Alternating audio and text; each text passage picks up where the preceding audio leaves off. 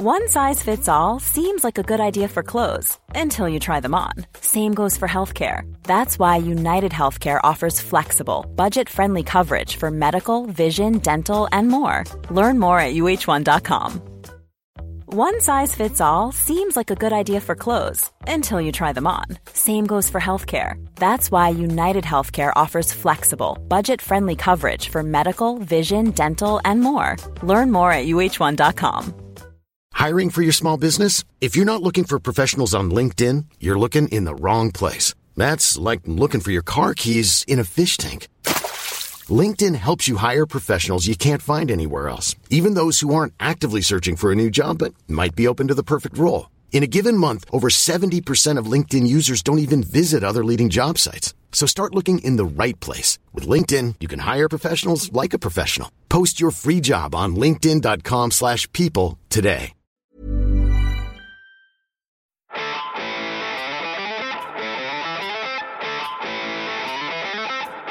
Welcome to The Other Hand, a podcast by Jim Power and Chris Johns that looks at the major political, economic and financial developments around the world from a uniquely Anglo-Irish perspective.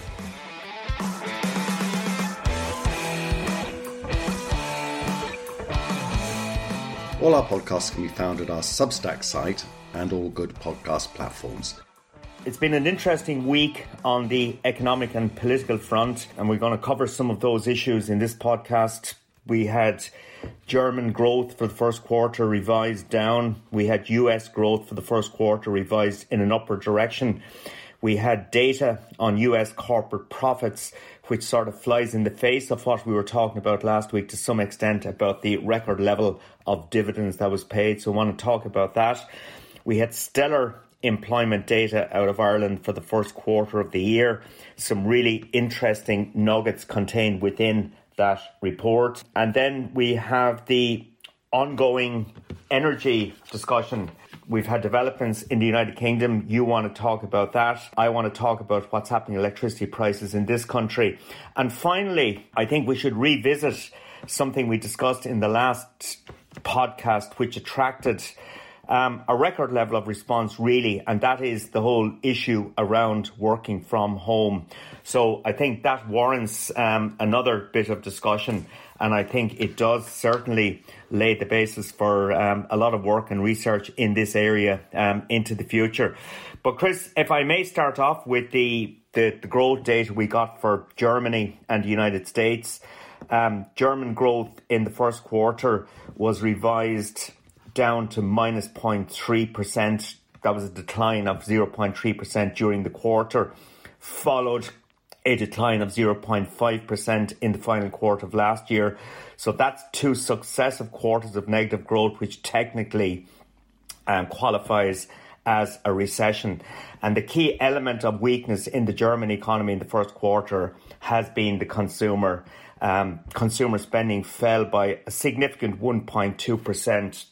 And that is being attributed to the cost of living pressures and the rising interest rates that we're seeing feeding through from the European Central Bank. In contrast, in the United States in the first quarter, growth was revised up from an initial report of plus 1.1 to 1.3%. So the US economy showing a little bit more growth. And I think in marked contrast to what's happening in Germany, consumer spending remains pretty vibrant in the United States.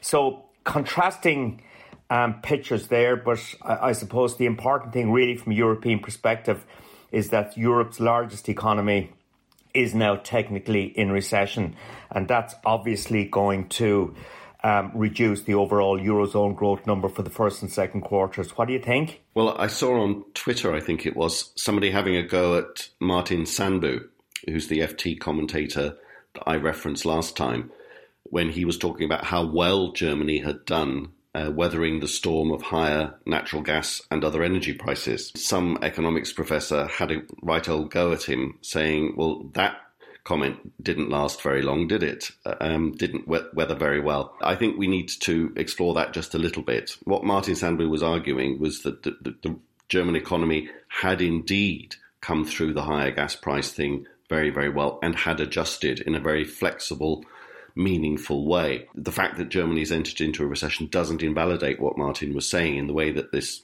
economics professor was having a go at him about. What I think Germany is suffering from is the fact that such a high proportion of its economy is in manufactures. And in particular, its manufactured exports are suffering. And so I think that's a China story rather than an energy price story. It's a world trade story rather than an energy price story. And I think that's just part of the geopolitical thing that I keep banging on about, that I will talk about incessantly, I suspect, over the next few months, if not longer, because I think big shifts, huge shifts are going on with respect to the world economy, how it's organized itself, the de-risking thing that the Americans talk about, their exposure to China. The Chinese call it decoupling, and they don't like it. It's a nuanced difference, if you like, but it's massive. And I think that Germany is one of the consequences, the sufferers from all of this. And its exports, its high proportion of its economy that are manufactures, explains the recession story. It's not a big deal in the sense that the numbers aren't huge. It's not a massive recession. German consumers are never very vibrant at the best of times. If you look at the long-run data, Jim, it's not a consumer economy. It's a building economy.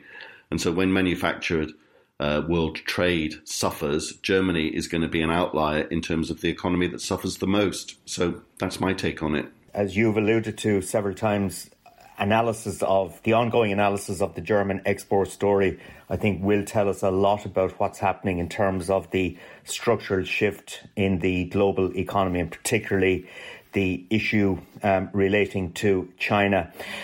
Chris, last last podcast, we spoke about Janus Henderson, a US fund manager, reported that the dividends of the top 1,200 companies in the world reached a record high in the first quarter of the year.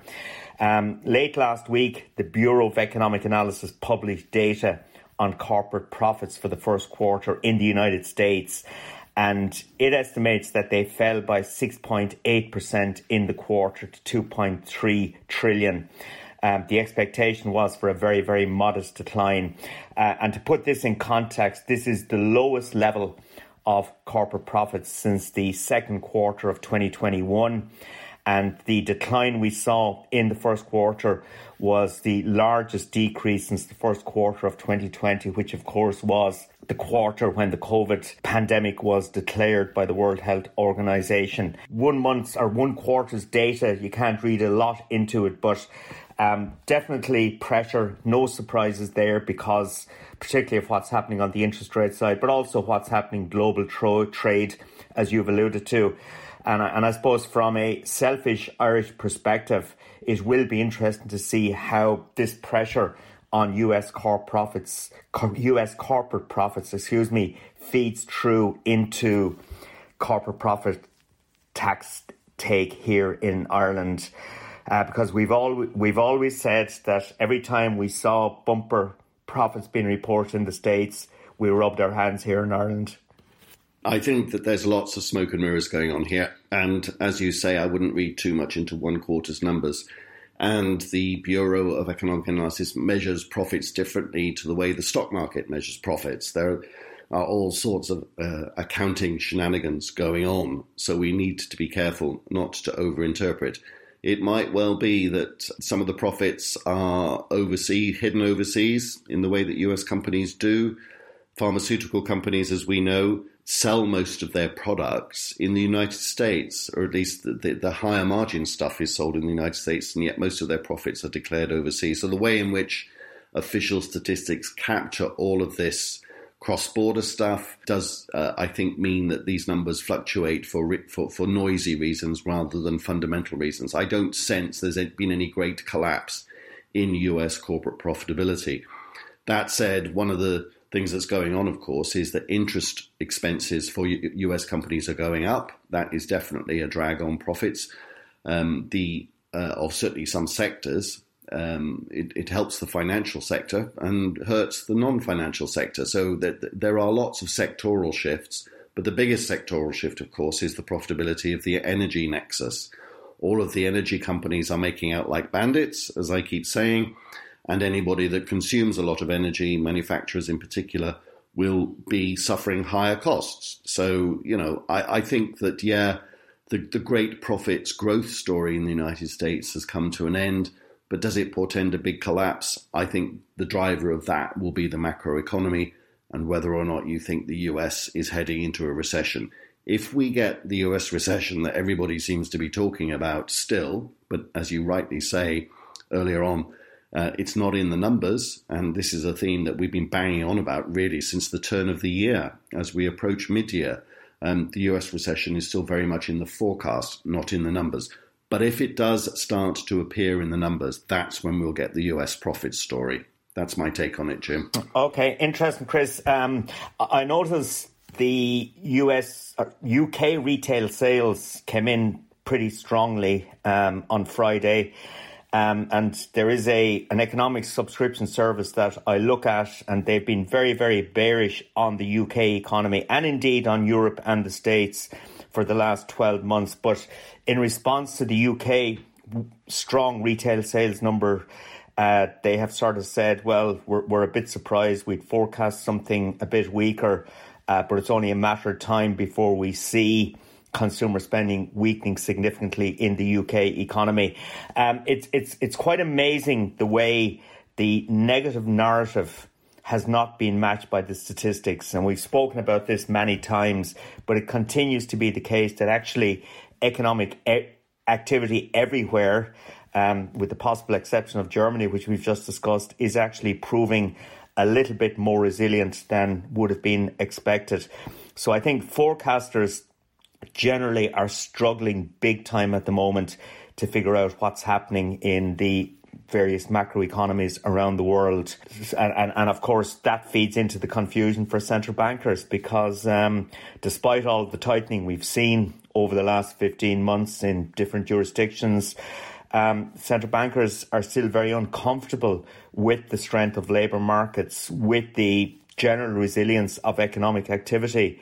So it does suggest that interest rate increases remain on the agenda everywhere for the foreseeable future. And indeed, Chris, we got labour market data for Ireland related to the first quarter of this year from the Central Statistics Office.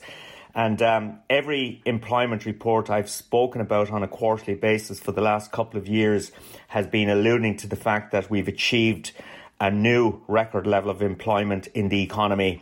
And indeed, in the first quarter, that continues to be the case. In the year to the first quarter, there was an increase of 102,700 or 4.1% in total employment. And we now have 2.608 million people working in the economy, which is by far the highest level of employment we've ever seen in this country. There was growth of 4% in male employment and 4.2% in female employment. And as I like to do, Chris, I delved into the statistics just to see, what's happening at a gender level, for example. And it's interesting looking at the employment rate for females aged between 15 and 64. It reached 69.2% in the first quarter of this year. And to put that in context, that is the highest female participation rate we've seen in Ireland since this CSO series began back in the first quarter of 1998. And the employment rate for males is at 78.1%, which is also a record.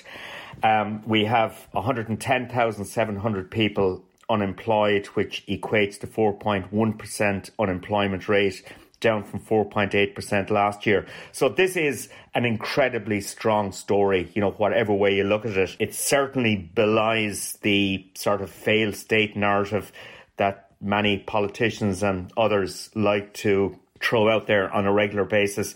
If we look at the sectoral breakdown in the year to the first quarter, despite the pressure for increased output from the construction sector, particularly in residential housing, there was an increase of just 1,500 people employed in construction.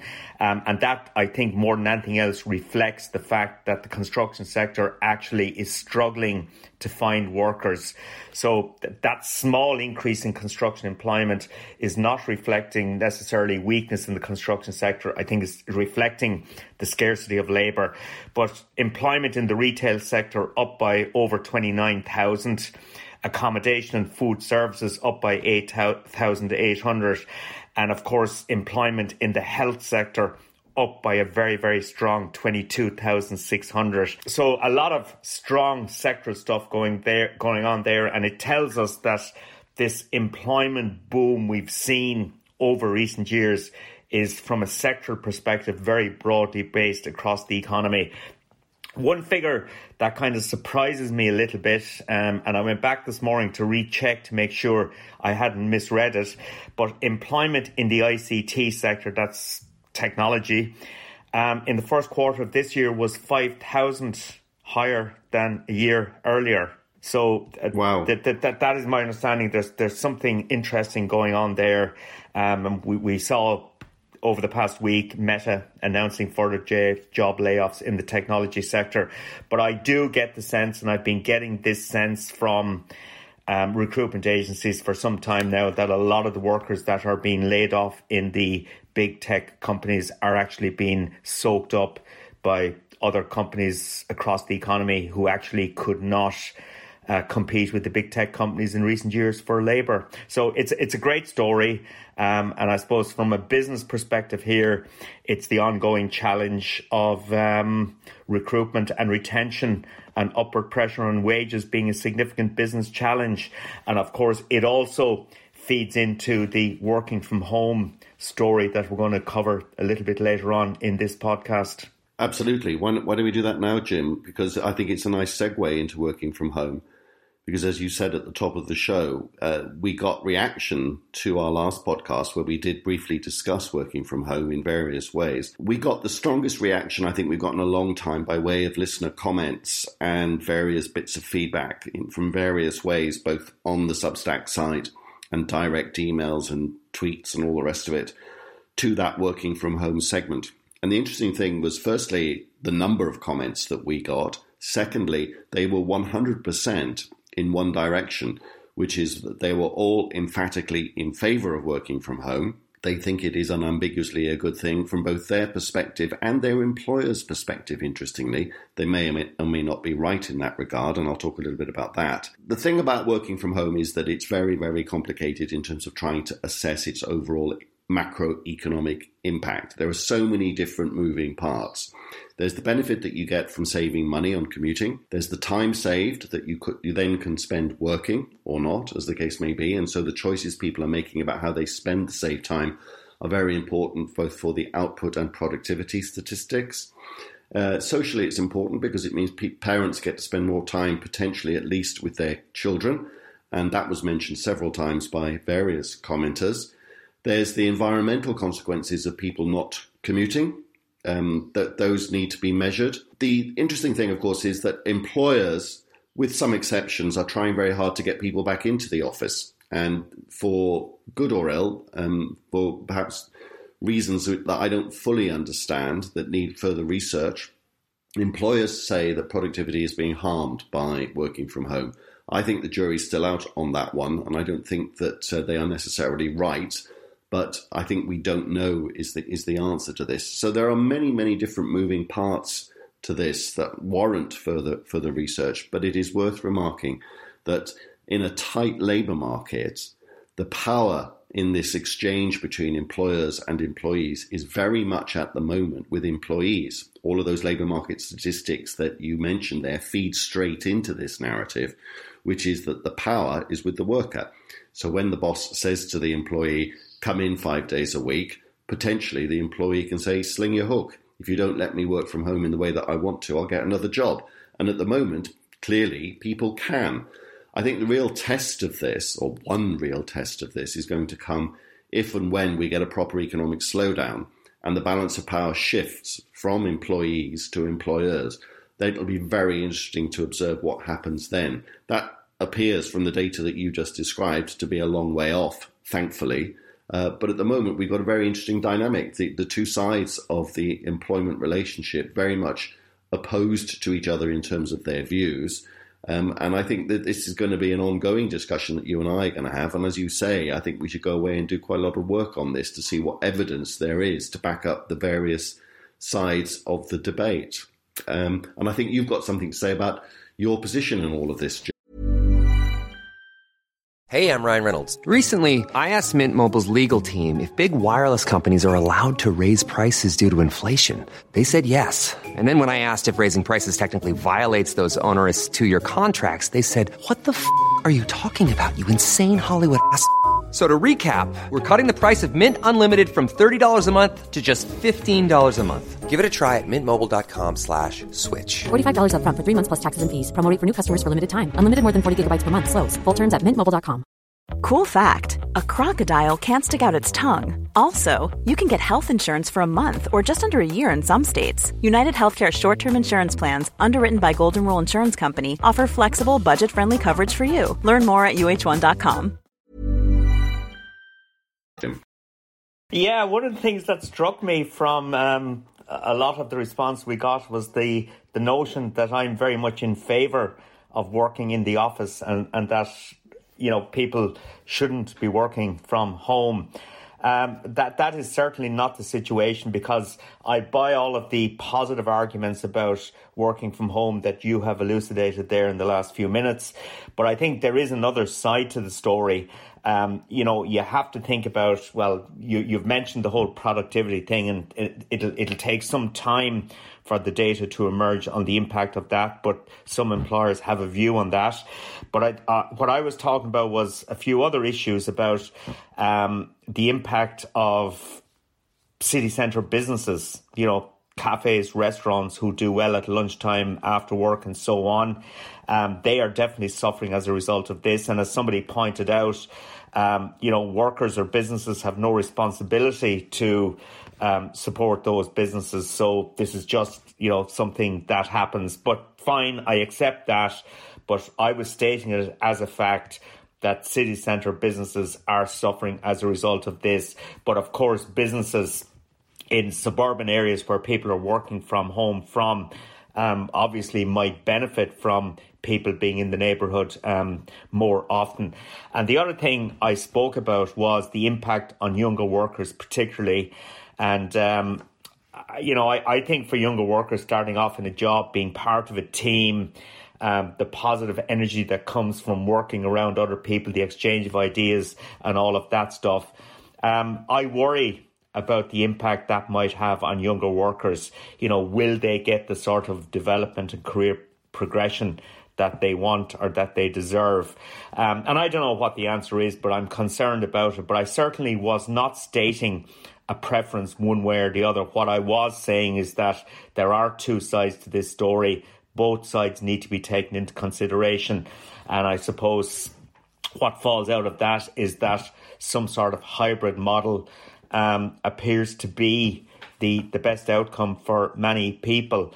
And it's funny, every morning I go out very early for a walk in the neighbourhood here, and I always notice that on a Friday traffic is significantly lighter than the other mornings of the week. And, you know, certainly a lot of people are making the decision to work from home on a Friday. So I presume that is a good thing. But there are a number of different facets to this story. And as you said, Chris, I think it's something that we should try and do some more work on, get access to research exactly, or, you know, just to see what is going on. If I might just make some comments about mentoring, which you've rightly raised and raised in a very thoughtful way.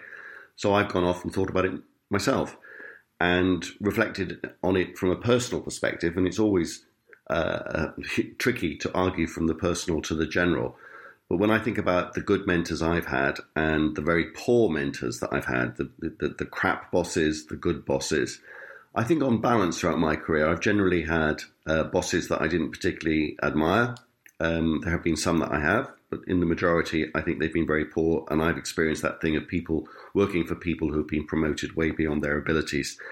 And in the days of the busy office that we all have worked in these days, mentoring is often noticeable more by its absence than the reality of it. I don't know how typical those experiences are, but if they are, I think that what this means is that mentoring is something that isn't going to be a random process, whether or not you get a good team around you or above you to teach you, to help you learn. It becomes something that the individual can perhaps take more control over, and that the individual sits there in their home office and say, right, I need to develop skills, I need to widen my experience base, and actually to develop a plan, a strategy for acquiring those new skills and new abilities, rather than it being some random process depending on who they're sitting next to in the office. So in a way, from that perspective, I can see this as a good thing from the career progression, the necessary knowledge perspective of the worker. It's just a thought, Jim. No, it's really interesting, because I would share your experience. I've had some awful bosses in my time, and I've had some really good ones that I learned a lot from, and that I certainly valued meeting on a daily basis, getting advice from. But perhaps there are other ways of doing it. But I still think it is something that needs to be put into this particular equation. I have no doubt, Chris, we will revisit this again, because it is an evolving story. And as you say, the really interesting pivot will come when the labour market starts to move in the other direction, as one assumes it eventually will, because that's the nature of economic and labour market cycles. But when the power starts to shift in the other direction, it'll be interesting to see what happens.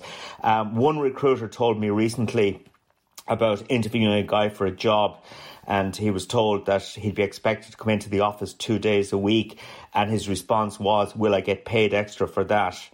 So that just shows you where the balance of power lies at this point. The answer that person got was not piss off. You're certainly not getting paid extra to come into the office. It's just part of the contract we expect you to sign. And if you don't, so be it. Chris, on the energy front, we've had a reduction in the price cap in the UK energy market. You're not happy? No, I'm not. The energy regulator in the UK now 4 times a year sets a cap on the unit price of gas and electricity. People don't understand what this means. The newspapers report that the cap on energy bills for a typical household in the UK will now be just over £2,000 a year. Your bill can be still multiples of that. If you have a swimming pool and a 10-bedroom house, it will be multiples of that.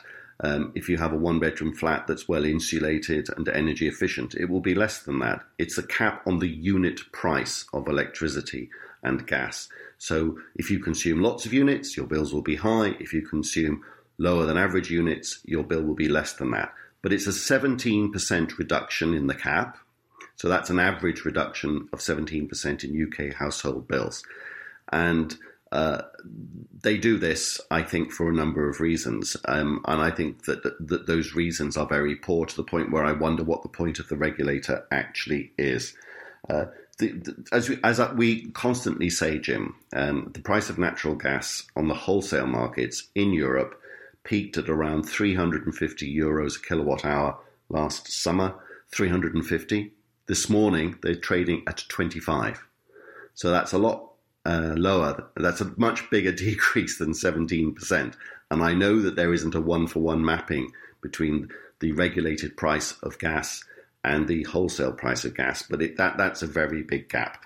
It's also the case that electricity prices, wholesale electricity prices, have collapsed around Europe, including the UK, by a lot. So I'm looking at natural gas prices in the UK now that aren't that different to where they were 10 years ago, for example. So I wonder why our bills are now significantly still higher, and why the regulator is saying that they expect high energy bills for years to come.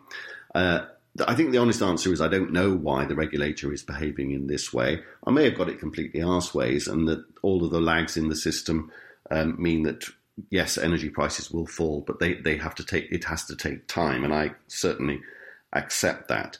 But there's something else going on, I think, and I think it's called regulatory capture.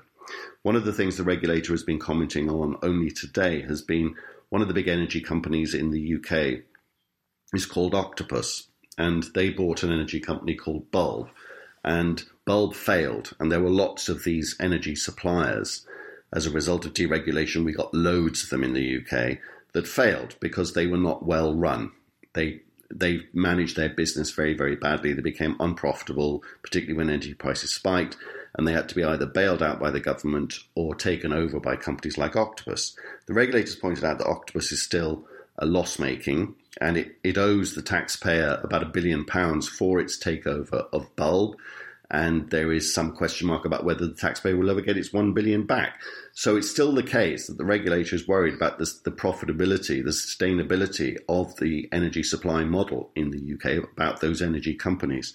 So what I think is happening, or at least an element of what is happening, is that the regulator is protecting the profitability of the energy companies at the expense of the consumer, because it doesn't want a repeat of last year's episodes where several companies went to the wall threatening households with their own energy supplies going bust and all that kind of thing, and taxpayer bailouts. So in a way that's understandable, because you could say that's the regulator's job to make sure that the energy companies stay in business. But for my money, that's poor regulation. The right way to think about regulation in this particular case, and I think in all cases, is to make sure that the companies that you're regulating are well run and that they're run on a sustainable basis. You don't do that by saying, okay, however badly run you are, we're going to give you high prices that you can charge the consumer, high profit margins that you can inflict on the consumer in order to protect your poor business practices. If that's going on, and I only have a suspicion that's going on, I don't know for sure, but I think it is going on to an extent, that really is crap regulation, and that is regulatory capture, in my opinion. The regulator not doing its job, acting on behalf of the producers rather than the consumers of energy. The natural gas story is actually absolutely fascinating, both in the UK and a European context. But the whole energy nexus is fascinating. You know, Jim, in the first quarter, I'm going to do what you do. I'm going to talk about some numbers. Wind power overtook gas to become the UK's main source of electricity in the first quarter of 2023. A third of the UK's electricity now comes from wind farms, compared with just over 30% from natural gas-fired power stations. Now, one of the interesting things about that, of course, is that wind electricity is the marginal cost of that is next to zero. So there's that discussion about why we are still being driven by the gas price. The gas price is collapsed, as I have already said, and one of the reasons why European, including UK gas prices have collapsed is that US gas is coming into the UK. The UK was the top destination for US liquefied natural gas supplies, LNG supplies, for the fifth month in a row in March. And so with inventories of gas in the UK above average, and the fact that they haven't got enough storage facilities for this stuff, guess what's happening? The UK is becoming a big gas exporter to Europe again. It's been before, and it's happening again. So, there are all these dynamics going on, pushing down the gas price, because there's the market is being flooded with overseas LNG, particularly from the States in the case of the UK. And we're in the summer, so the price is now falling, not by a little bit every day, but a lot.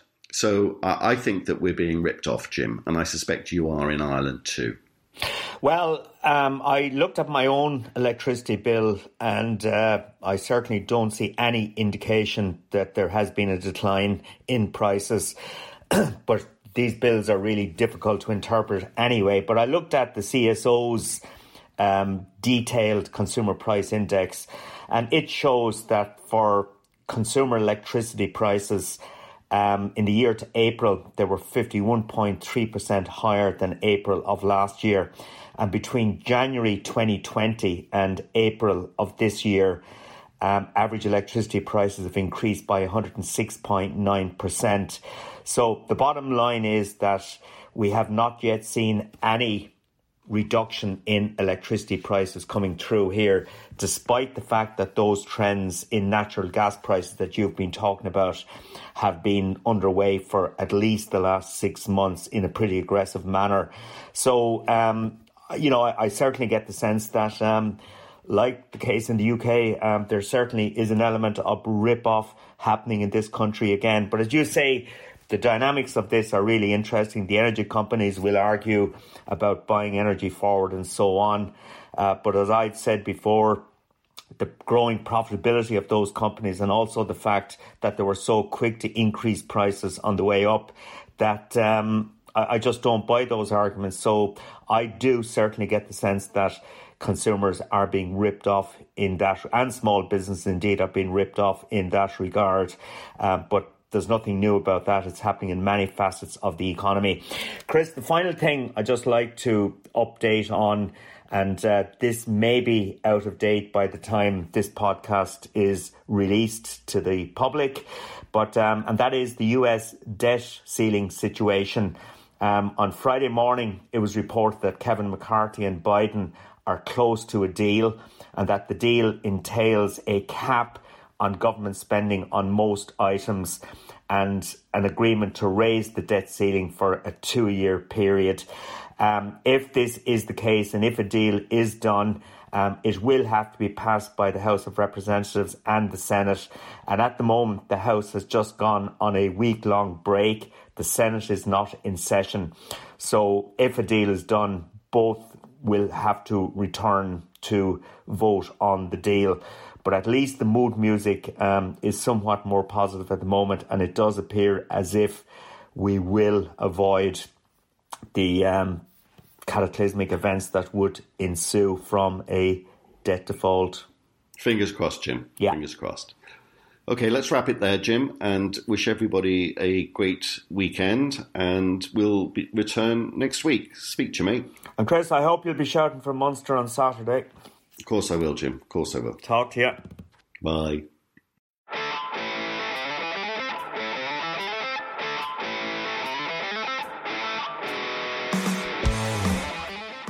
You have been listening to Chris Johns and Jim Power on The Other Hand.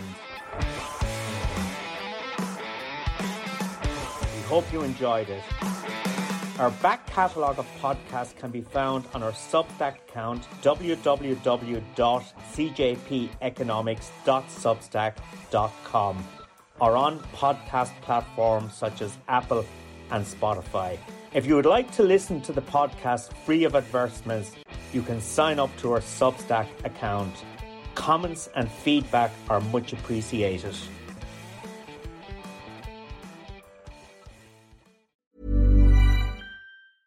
Even when we're on a budget, we still deserve nice things. Quince is a place to scoop up stunning high-end goods for 50 to 80% less than similar brands. They have buttery soft cashmere sweaters starting at $50, luxurious Italian leather bags, and so much more. Plus, Quince only works with factories that use safe, ethical, and responsible manufacturing. Get the high-end goods you'll love without the high price tag with Quince. Go to quince.com/style for free shipping and 365-day returns. Planning for your next trip? Elevate your travel style with Quince. Quince has all the jet-setting essentials you'll want for your next getaway, like European linen, premium luggage options, buttery soft Italian leather bags, and so much more. And is all priced at 50 to 80% less than similar brands. Plus, Quince only works with factories that use safe and ethical manufacturing practices. Pack your bags with high-quality essentials you'll be wearing for vacations to come with Quince. Go to quince.com/pack for free shipping and 365-day returns. Mom deserves the best, and there's no better place to shop for Mother's Day than Whole Foods Market. They're your destination for unbeatable savings, from premium gifts to show-stopping flowers and irresistible desserts. Start by saving 33% with Prime on all body care and candles. Then get a 15-stem bunch of tulips for just $9.99 each with Prime. Round out Mom's menu with festive rosé, irresistible berry chantilly cake, and more special treats. Come celebrate Mother's Day at Whole Foods Market.